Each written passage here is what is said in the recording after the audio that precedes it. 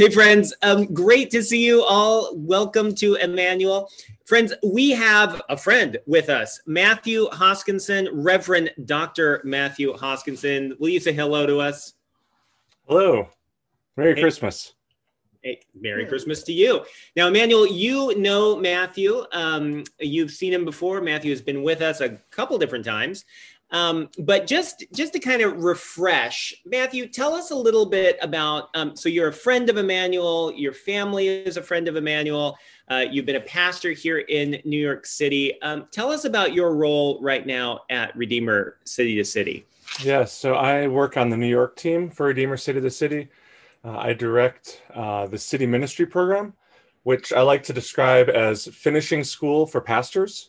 It helps pastors make that transition from the academic world of seminary to the real life world of particularly New York City ministry.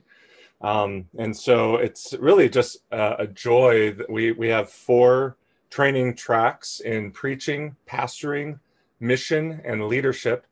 A fellow named Tim Keller teaches about a third of the classes. So, he draws a couple of people, but there are just it's a tremendous faculty of mainly pastors with lots and lots of New York City experience, who share our gospel centered but trans-denominational ethos, seeking to bring just what we sang, his blessings flow as far as the curse is found. So we mainly serve the 5 boroughs and a little bit of Jersey and a little bit of Connecticut.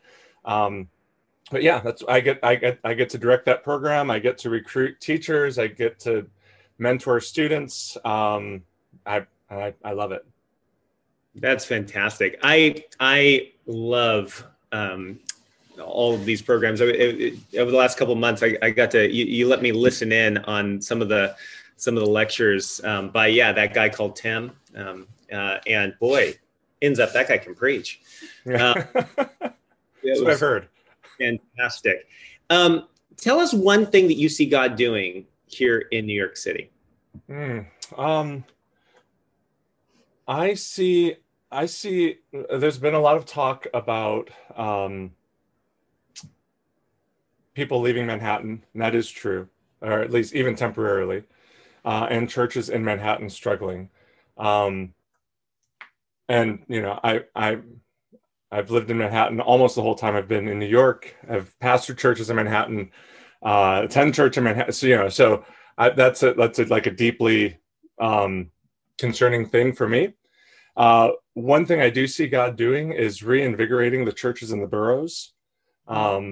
People who don't have the financial flexibility or fluidity to be able to pick up and move from the Bronx because of a rough economy. And just like kind of this, honestly, I see it in Manhattan churches. I see it in you, my dear brother and sister Amber, in just the tenacity of this is where God has called us. This is where we're going to be. And that has been just tremendously encouraging to see God root people here, some who are lifelong New Yorkers, and others who moved here by God's call and are just very reluctant to let go.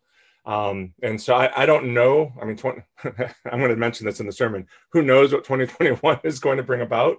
And we are servants of the Lord, and he can call a lifelong Queens resident to move to Houston, Texas. He's the shepherd. We're his people.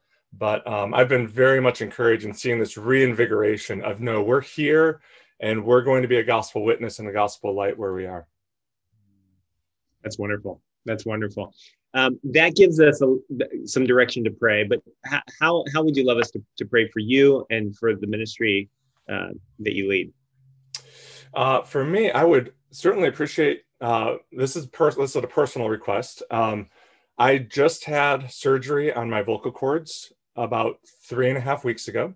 And so I have cleared my follow-up, so I'm allowed to speak today, but I need to stay in sort of conversational tones, which might be a challenge for me. So I'm going to rely on my microphone to do the work. And I'm going to rely on Kimberly sitting outside that door coming in and waving her arms saying, quit it, But if you would pray for continued healing of my voice. And then,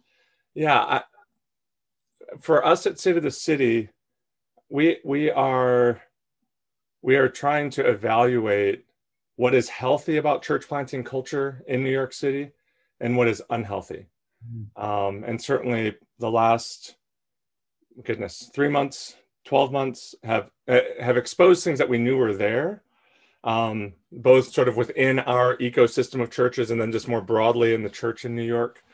And so we want to take seriously like our role in that. How do we reshape things so that there might be a healthier church planting culture in New York City? Fantastic. Love it. Let's pray. And then in just a few minutes, we're going to really look forward to hearing you bring the word to us. Let's pray. Father in heaven, we thank you so much for Matthew and for Kimberly, for their family, for their ministry here in New York City. Father, we thank you that when you call the church into being, it's a family in its local congregational expressions. It's a family between congregations. It's a family between people who are part of different congregations throughout a city, throughout a nation, throughout the world. And Father, we thank you for our common partnership in the gospel. Father, we ask that you will heal Matthew's vocal cords. We ask that the preaching today and his speaking today will not exacerbate any problems, but rather that you will reverse the problems, that you will bring speedy and miraculous healing to him. And Father, we ask that you will bless the ministry of Redeemer City to City as it reevaluates and seeks to align its culture more clearly and closely to the gospel. So, Father, pour out your Holy Spirit. Use this time of challenge, difficulty, or whatever it may be, reevaluation. Use it as a time of refinement. And will you grant that new churches that don't exist now would be brought into being through your power, and that they would be healthy, and that they would be churches that are marked by evangelism and deep transformation and long-term impact. Will you grant that in the new churches that are formed? Will you grant that in the churches that have already been formed, including our own? Will you grant it in churches that have long historic roots? Father, renew, reform, and restore your church in this city. We ask this in Jesus' name. Amen. A reading from the 84th Psalm. How lovely is your dwelling place, O Lord of hosts. My soul longs, yes, faints for the courts of the Lord. My heart and flesh sing for joy to the living God. Even the sparrow finds a home, and the swallow a nest for herself, where she may lay her young. At your altars, O Lord of hosts, my King and my God. Blessed are those who dwell in your house, ever singing your praise. Blessed are those whose strength is in you, in whose heart are the highways to Zion. As they go through the valley of Baca, they make it a place of springs. The early rain also covers it with pools. They go from strength to strength. Each one appears before God in Zion. O Lord God of hosts, hear my prayer. Give ear, O God of Jacob, Selah. Behold our shield, O God. Look on the face of your anointed. For a day in your courts is better than 1,000 elsewhere. I would rather be a doorkeeper in the house of my God than dwell in the tents of wickedness. For the Lord God is a sun and shield. The Lord bestows favor and honor. No good thing does he withhold from those who walk uprightly. O Lord of hosts, blessed is the one who trusts in you. The word of the Lord. And now, Father, may the words of my mouth and the meditations of all of our hearts be pleasing in your sight. And we pray that by your Holy Spirit, you would inspire us through our consideration of this word to carry your presence with us this week, to work in our relationships and to the world with joy and with hope. We pray in Jesus' name. Amen. Well, it is a delight to be with you. It's always a joy to worship with the Emmanuel family. And I wish you a Merry Christmas and a Happy New Year. Hope your New Year has started well and that 3 days in, you are still clung to all of those New Year's resolutions you made. I'm not, but that's okay. It's, after all, it was just for New Year's Day. I think that's how New Year's resolutions are supposed to go. It's just for New Year's Day, and then after that, go back to normal. It is great to be with you on the second Sunday after Christmas, the first Sunday of the new year. Every time the calendar flips, we are presented with a new beginning, with an opportunity for a fresh start. And I think as we enter 2021, we enter this new year not just grateful that 2020 is over, which it was amazing even going to Party City last week or a couple of weeks ago and seeing the unusual New Year's celebration, rather than just, happy 2021. There were some pretty condemnatory items you could buy with respect to 2020 to celebrate the new year. But I think we enter the new year not just grateful that 2020 is over and hopeful that 2021 will be better, but I hope that we actually enter this new year feeling a little bit chastened. The reality is, last year did not go as any of us planned.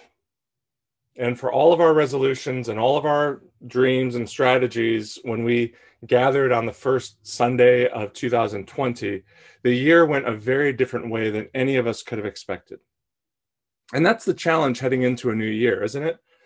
We can plan, we can strategize, we can prepare, but the journey we begin at the start of a new year seldom goes the way we expect.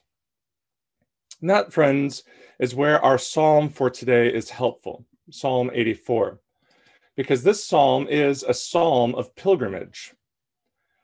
3 times a year, God called his people of old to gather in Jerusalem at Passover and Pentecost and at the Feast of the Tabernacles. The psalmist here gives some indications, 2 in particular, that he has those pilgrimages in mind as he's writing this psalm. The first is this emphasis on God's house that you find really in the first 4 verses, culminating in this beautiful statement, "Blessed are those who dwell in your house." He's talking about the temple in Jerusalem, the temple in Zion. The second indication that he's talking about pilgrimage comes in the next verse when he says, "Blessed are those whose strength is in you and whose heart are the highways to Zion." Literally, it simply reads, highways in their hearts. It's kind of a pregnant poetic statement that has a lot more meaning than just those couple of words. But from the image that carries on into verses 6 and 7, it's clear that you've got people, the highways that are in their hearts are the highways to Zion, which is why the English Standard Version here supplements those words to help us understand, it's not just that 3 times a year they perform the act of going to Jerusalem, but actually there is this yearning and compulsion and desire that is drawing them back to Zion. So it's a psalm of pilgrimage. But as with our journeys, things do not always go the way we plan, much less the way we hope for. Psalm 84 sets before us a pilgrimage at its best, the way it is supposed to be. That's why the whole psalm revolves around that word blessed you see at the beginning of verse 5. Did you notice, as Deb read this a few moments ago, did you notice how that word blessed recurs? If you're doing a Bible reading plan this year, one thing I would just encourage you, one very simple tip in reading scriptures is look for repetition. Look for words that recur in a passage or phrases that recur in the passage and circle it. Make note of that, because they didn't have Microsoft Word back when they wrote the Bible, right? There wasn't a BIU button at the top of the scroll to click to emphasize something. The way they emphasized was by repeating it. And we have the word blessed. You just saw it in verse 4. Here it is in verse 5. And then it comes at the end of the psalm in verse 12. O Lord of hosts, blessed is the one who trusts in you. He's presenting the pilgrimage at its best. And in that context, the people are blessed. Now, this word blessed or blessed means fortunate. Some of you have taught one of my daughters. Her name is Ashreya. The first part of her name, Ashrei, is this Hebrew word blessed. It means how fortunate, you're in a good position. Or as my Hebrew prof back in seminary said, what the world calls lucky, the Hebrew Bible calls ashrei. You're just fortunate, like things are going your way. That's what this word means. And the psalmist calls three groups of people blessed: those who dwell in your house, verse 4, verse 5, those whose strength is in you, and then verse 12, the one who trusts in you. That first group of people, who is it that dwells in God's house? Who are the ones who dwell at the temple, who reside there? Well, that would be the priests.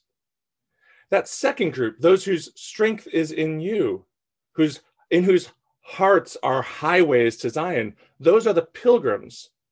So we've got two groups, those who are priests and those making pilgrimage. And then there's this encapsulating statement at the end: anyone who trusts in you is blessed. You can actually visualize it this way: that you have the priests, verses 1 through 4, the pilgrims, verses 5 through 8, and then this prayer of faith that both groups make, both priests and pilgrims. Let's take each in turn and see how the pilgrimage is supposed to go. Verse 1 begins with this glorious statement: how lovely is your dwelling place, O Lord of hosts. See, he's identifying the temple as the place where God dwells. I imagine, I could be wrong, I admit right now I am speculating, but I imagine that the psalmist was sitting somewhere outside the temple and was reflecting on the glorious reality in front of him. I imagine him sitting near the temple grounds, gazing at the majesty of Solomon's work, but awestruck more so than by all the gold and all the bronze and all the architectural wonder, awestruck that this is where God dwells. He is here. So he says in verse 1, how lovely is your dwelling place. Lovely there, I don't know what I expected, but that word lovely is the word beloved. How beloved is your dwelling place. Lord, how much you love this place. And he refers to him, you see, as the Lord of hosts. And again, repetition. He uses this name, this title for God more than any other title in the psalm. 4 times in 12 verses, he refers to him as the Lord of hosts, as Yahweh, Jehovah. That's why Lord is in all caps there, as Jehovah of armies. What are the armies? No, it could be the armies of heaven, the hosts, the angelic hosts. It could be the Israelite armies sometimes. But what he's doing is he's bringing these two words together, the Lord of hosts, to emphasize the fact that the one true God is powerful. He has armies at his disposal, some of which we can't even fathom. The best we can come up with is big white wings and halos on their head.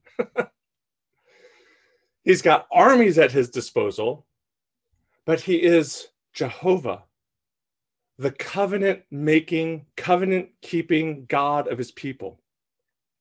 This is the name that the Lord revealed to Moses at the burning bush when Moses says, "Whom shall I say sent me?" And the Lord says, I am who I am. I am entirely independent. I cannot be moved. And I am summoning my independence and summoning my power in support of you, my people. I make covenant with you. The Lord of hosts signifies God's great strength, marshaled in service of his covenant. And so as I imagine the writer gazing awestruck at the temple, they notice something seemingly insignificant. Even the sparrow finds a home, and the swallow a nest for herself. The writer notices that in one of the temple eaves, there's a nest of birds. Now, I find the tendency of birds to perch anywhere they choose to be a bit of a nuisance, right? We had a balcony in our old apartment, and pigeons, for whatever reason, loved that balcony. And trying to keep pigeons off that balcony was not a joyful task, and having to clean up after them was even less so, right? I live in Brooklyn now, and our closest subway stop is an elevated train. And whenever I cross that intersection, it is like playing Frogger, not with the cars, but like all those white spots on the sidewalk that shouldn't be there. Like those are just birds perched there. It's a nuisance to us, but the psalmist finds something delightful, that here are these insignificant sparrows and swallows, small birds who have found a home at the home of the one true God.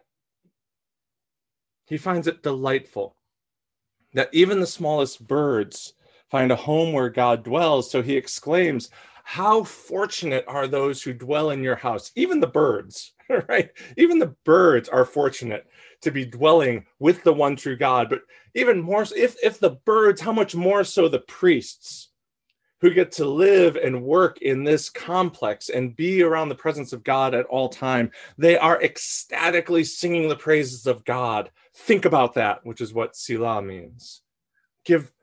Ponder that reality. But the blessing expands beyond those fortunate few who dwell in God's house. It extends to all of those who find strength to make the long trip up to Jerusalem. Their arduous journey becomes an opportunity for joy.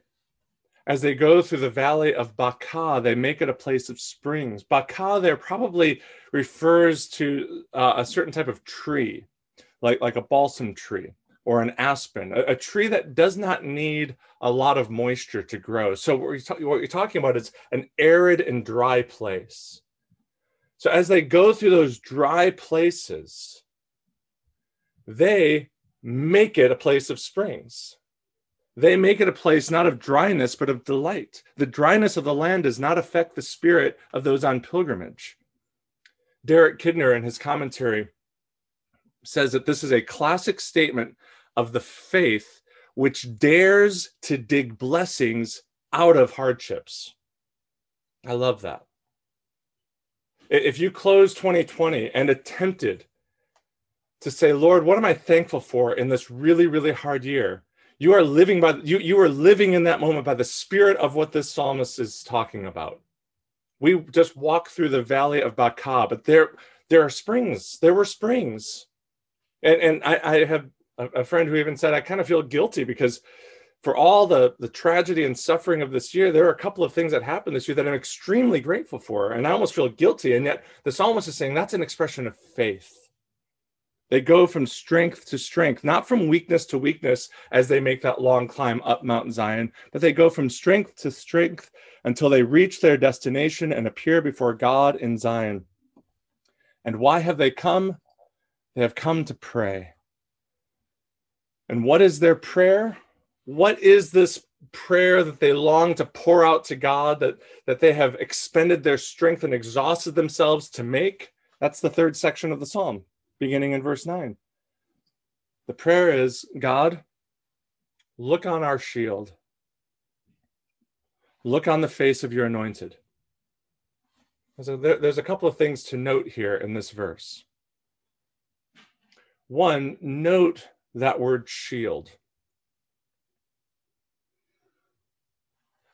These people on pilgrimage praying, coming to appear before God to pray, say, God, behold our shield. That indicates for us that the people who are praying this, both priests and pilgrims, that the people praying this recognize that they could not just walk into the presence of God without protection. They could not come unshielded. Being in the presence of God as we are would unmake our being. So the pilgrims and the priests long to be in God's presence, and yet they recognize we cannot come unless there is protection, unless there is a shield. And they are praying, God, look at our shield so that you don't incinerate us for coming into your presence. Note also that the psalmist uses parallelism, sort of repeating line 1 in line 2 with different words to tell us what the shield is. He says, behold our shield, look on the face of your anointed. The shield is the person that God set apart by anointing with oil. Someone was anointed with oil so that they could stand as the shield for the people, giving cover so that all of these people could delight in the presence of God rather than be destroyed by the presence of God. And specifically, as we're talking about these pilgrims coming to Jerusalem, that shield would have been the high priest. So all the priests and all the people are praying, God, accept the sacrificial work that the high priest is doing on our behalf so that we can delight in your presence. And there's no doubt why they wanted to be in God's presence. It's because a day in God's courts is better than 1,000 elsewhere. The psalmist says, I would rather be a doorkeeper in the house of my God than dwell in the tents of wickedness. You know what he's saying there? He's saying, Lord, let me stay here with you instead of living with extortioners who rip off the poor and have everything they could wish. I'd rather be with you than have all that money. Let me stay here with you instead of partnering with the politically powerful who can swing the machinations of government in my favor. I'd rather be here with you than have power. He's saying, let me stay here with you instead of lining myself up with people who can protect me from what I fear most. God, I'd rather be here with you than have security. The psalmist is ready to give up every creature comfort, every ill-gotten gain, every opportunity to control his own destiny, if only he can be in the presence of God. Why? Because the Lord God is a sun and shield. The Lord God will give favor and honor.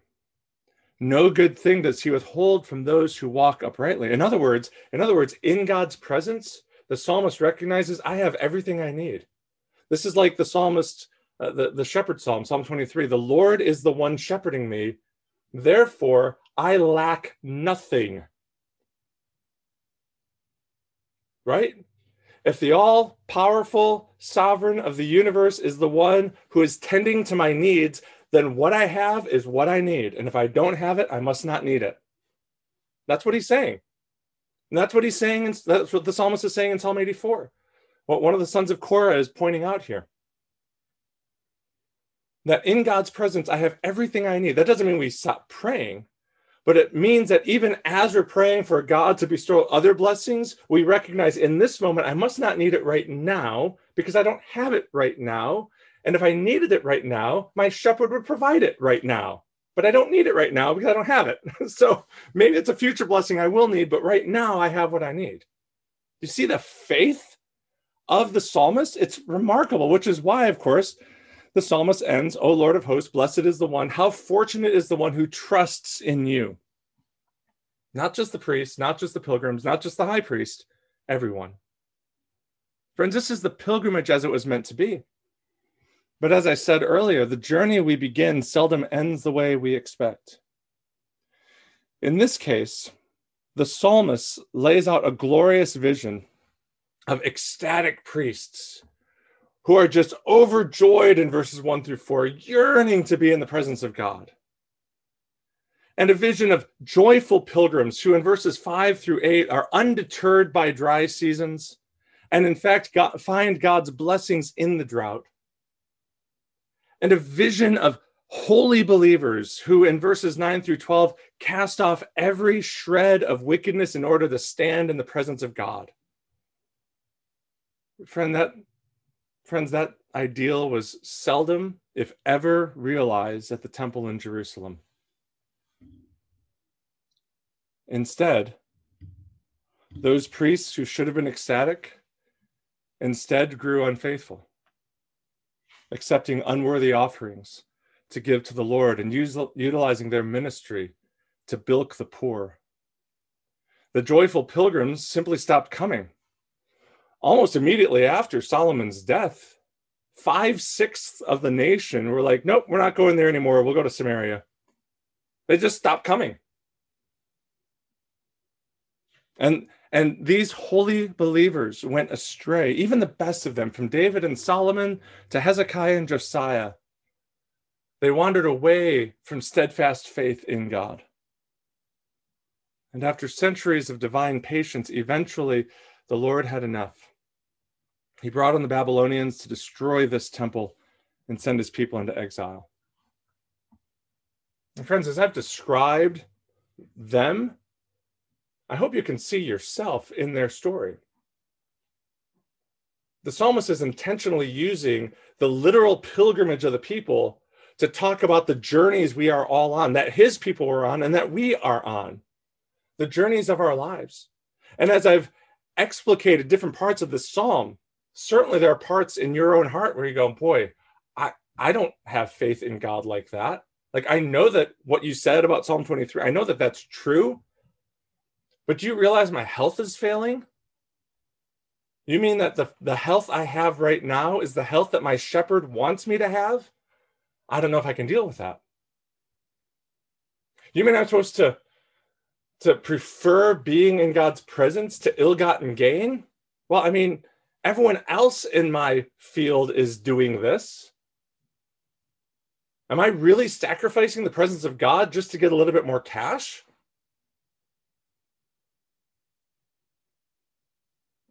It's that sense of guilt and shame that we carry, even that sense of exile that we have, that stems from our own unfaithfulness, that stems from our own tendency to give up, our own pull to go astray. And friend, this is where I would encourage you not to misread this psalm or to mishear this sermon. Because what I'm not saying to you, so be more ecstatic, be more joyful, and grow in holiness for heaven's sake. That's not the message of this psalm for us. Because the ideal of Psalm 84 can sound a little bit like those New Year's resolutions. This is the way I want to live this year, and here it is, January 3rd. Last year was fine. Forget it. I'm never going to reach that ideal. The point of this sermon is not to say try harder and you can do it, because you tried hard last year and, let's be honest, you failed. So did I. Sorry to be so blunt, but am I right? All the fervency, all the ecstasy, all the joy, all the resolutions for holiness in January fizzle by February, if not sooner. What we need is not to try harder. Friends, what we need is a shield. We need a shield. What we need is for God to anoint someone who would provide covering for us to stand in the presence of God. And friends, this great need for a shield, this great need for an anointed one, and you know what the Hebrew word is here, right? This great need for a Messiah is what we've been celebrating in this Christmas season, for we have a shield. God's anointed one has come, and his name is Jesus. Friends, this is the wonder of the gospel. The wonder of the gospel, as amazed as the psalmist was sitting outside the temple, imagining God is here in this temple, and he's allowed us a pathway to it. As amazed and awestruck as he was, how much more awestruck are we by the wonder of the gospel? Not that God has made a pathway for us to go on a journey into his presence, but that when we were faithless and astray, God made a pathway and came down to us. An advent so stark, a coming so amazing that it summoned those mysterious magi from the east to come celebrate his birth. He came as one of us to live like none of us has. And on his earthly pilgrimage, Jesus lived as the faithful pilgrim. Everywhere his feet took him, he brought joy to those who wept. From a Roman centurion to a nameless widow in a town called Nain, who had lost her son, her only son. Jesus walked through the valleys of Baca that we experience, and he walked through them bringing joy to others, making it a place of springs, because he is the faithful pilgrim. And then, friends, he died as the faithful priest, offering himself as the only sacrifice for sin that could atone, himself. And in so doing, he provides covering for all who trust him to come into the presence of God with gladness. You see, Jesus is the true and greater priest, and he is the true and greater pilgrim. And friends, on the third day, he rose from the dead to show that he is the true priest whose offering has been accepted, that he is the true pilgrim who followed the path his Father lay before him, even to his death, that he is the truly blessed one who trusted in God. I can't help but wonder whether the psalmist, under divine influence, chose the singular here on purpose, because the one who trusts in God is Jesus alone. He's the only one who's ever done it his whole life long. That one is Jesus, our shield, our Messiah, our Lord. And friends, this Jesus has poured his Spirit out on us to make us the temple of God. Here's the great reversal of the gospel, stated another way. No longer are we pilgrims moving towards the presence of God. For the presence of God, according to St. Paul, the presence of God is already with us. We are not pilgrims moving toward the presence of God. We are now pilgrims carrying the presence of God wherever we go. Thus, the title of the sermon, we are pilgrims on mission. This psalm and its fulfillment in Jesus sets up a profound and fundamental shift in the way we engage life. We're not just trying to get to our next worship service or our next devotional time where we can finally get to the presence of God. Friends, God has come to us. He is here with us now by his Spirit. We are in God's presence wherever we are, by definition, according to St. Paul. He has come to us, and we carry his presence wherever we go. So as we look to this coming week, that means at least three things. One is this. Friends, live in God's presence. Recognize that it's the reality. It's sort of like the air you breathe. You don't think about it very often, but it's there. God's presence is with you by the person of the Holy Spirit. So take a deep breath of him. And recognize that wherever you are, wherever you go, you don't need to get into his presence. By his Spirit, you're already there. What we need to do is to learn to live there, to carry on a conversation with him, to practice his presence. Second, trust his provision. I know this can, I do not mean to be insensitive or harsh. I endured about a year and a half of unemployment living in Manhattan with a family of 7. I am preaching to myself here, okay? It is difficult to choose between God's presence, the longing for his presence, or like, well, if I just do this, then I could get a little bit more to help me out. Actually, it's impossible because our hearts are wayward. But friends, his Spirit is at work in you. And he's changing you to become more and more like Jesus. So sure, take your needs and your wants to him, express your trust in prayer, but at the same time, learn the lesson of Psalm 23. If you don't have it, you must not need it right now. He's the sun and shield. He'll bestow favor and honor. No good thing will he withhold from you. And then finally, friends, I would encourage you, bring joy to the margins. This is I think I've most of my life read this psalm as a deeply inspirational and personal one. But when you consider how Jesus fulfilled this passage, you cannot walk away with any other conclusion except that we are supposed to walk into the valleys of Baca around us and make it a pool of springs. That's the path of Jesus. So friends, go to where it is dry and arid and bring life. Serve the poor, attend to the prisoner, tend to the sick, care for the dying, comfort the grieving. Your pilgrimage is divinely intended to bless other people. So take the presence of God with you this week and bring joy where there is loss. No, this year will not be all that you hope it will be. But by God's grace and by virtue of your union with Christ, his presence will be with you every day. So confident of his grace, friends, put on your shoes and spread joy, the joy of your pilgrimage with those who need it most. In the name of the Father, and of the Son, and of the Holy Spirit. Amen. Hello, everyone. My name is Jim Saladin. I'm the rector here at Emmanuel Anglican Church. Our church exists to see and describe and reflect the beauty of Jesus Christ for the flourishing of our city. And I hope this podcast encouraged you in that way towards Christ. If you're here in New York City, we'd love to see you. Please join us on Sundays at 11 a.m.